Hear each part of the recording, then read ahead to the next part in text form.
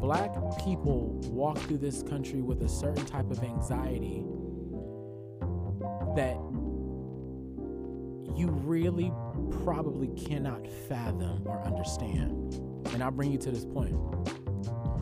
Earlier, back in the day, I want to say maybe a few years ago when the Trayvon Martin situation was happening, I remember bringing myself to a point to express that, I still have this feeling today that even as a black man, there's a target on me.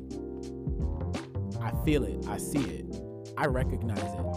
Now, I don't know if it's the empath in me or if it's the black man who can call out the shit when I see it, but I'm a gay black man who happens to be flamboyant and feminine and can express femininity. So trust me when I tell you I have been set apart for a very long time. So I understand oppression and I understand segregation and I understand it in ways that many probably can't comprehend, fathom, or think that it's possible to experience it.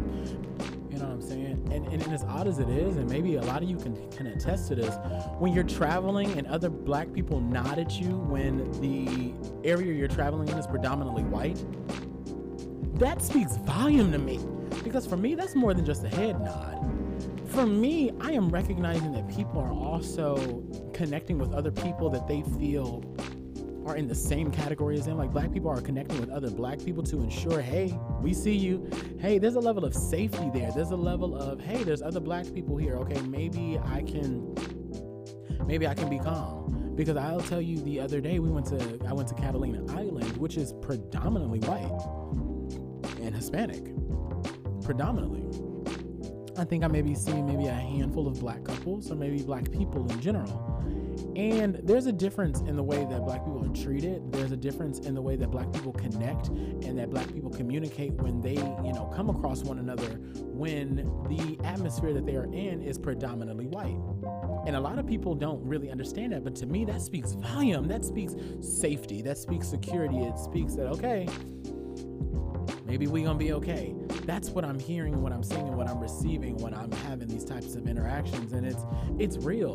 And it's something that I don't want to be present. I want people to be able to just, nod their head and acknowledge with saying, hello, good morning, and keep it simple. Not, hello, are we all okay to be here? It's more, I'm listening to what their eyes are telling me as well. And it may not resonate with you and speak volumes, but to me, that is a level of trauma that I am wanting so badly to heal. And I'm wanting so badly to not be a part of the way that we communicate with one another, to speak in the language of trauma. And why do I know the language of trauma so well? Why am I fluent? Why am I fluent in the language of trauma? Why? These are real things that we are dealing with and we are experiencing. And I feel as a community, we got to get together and keep having these conversations. Hit me up. Instagram, Twitter, Madkeem, MAADKWM, 562-306-4559. Let's keep the conversation going.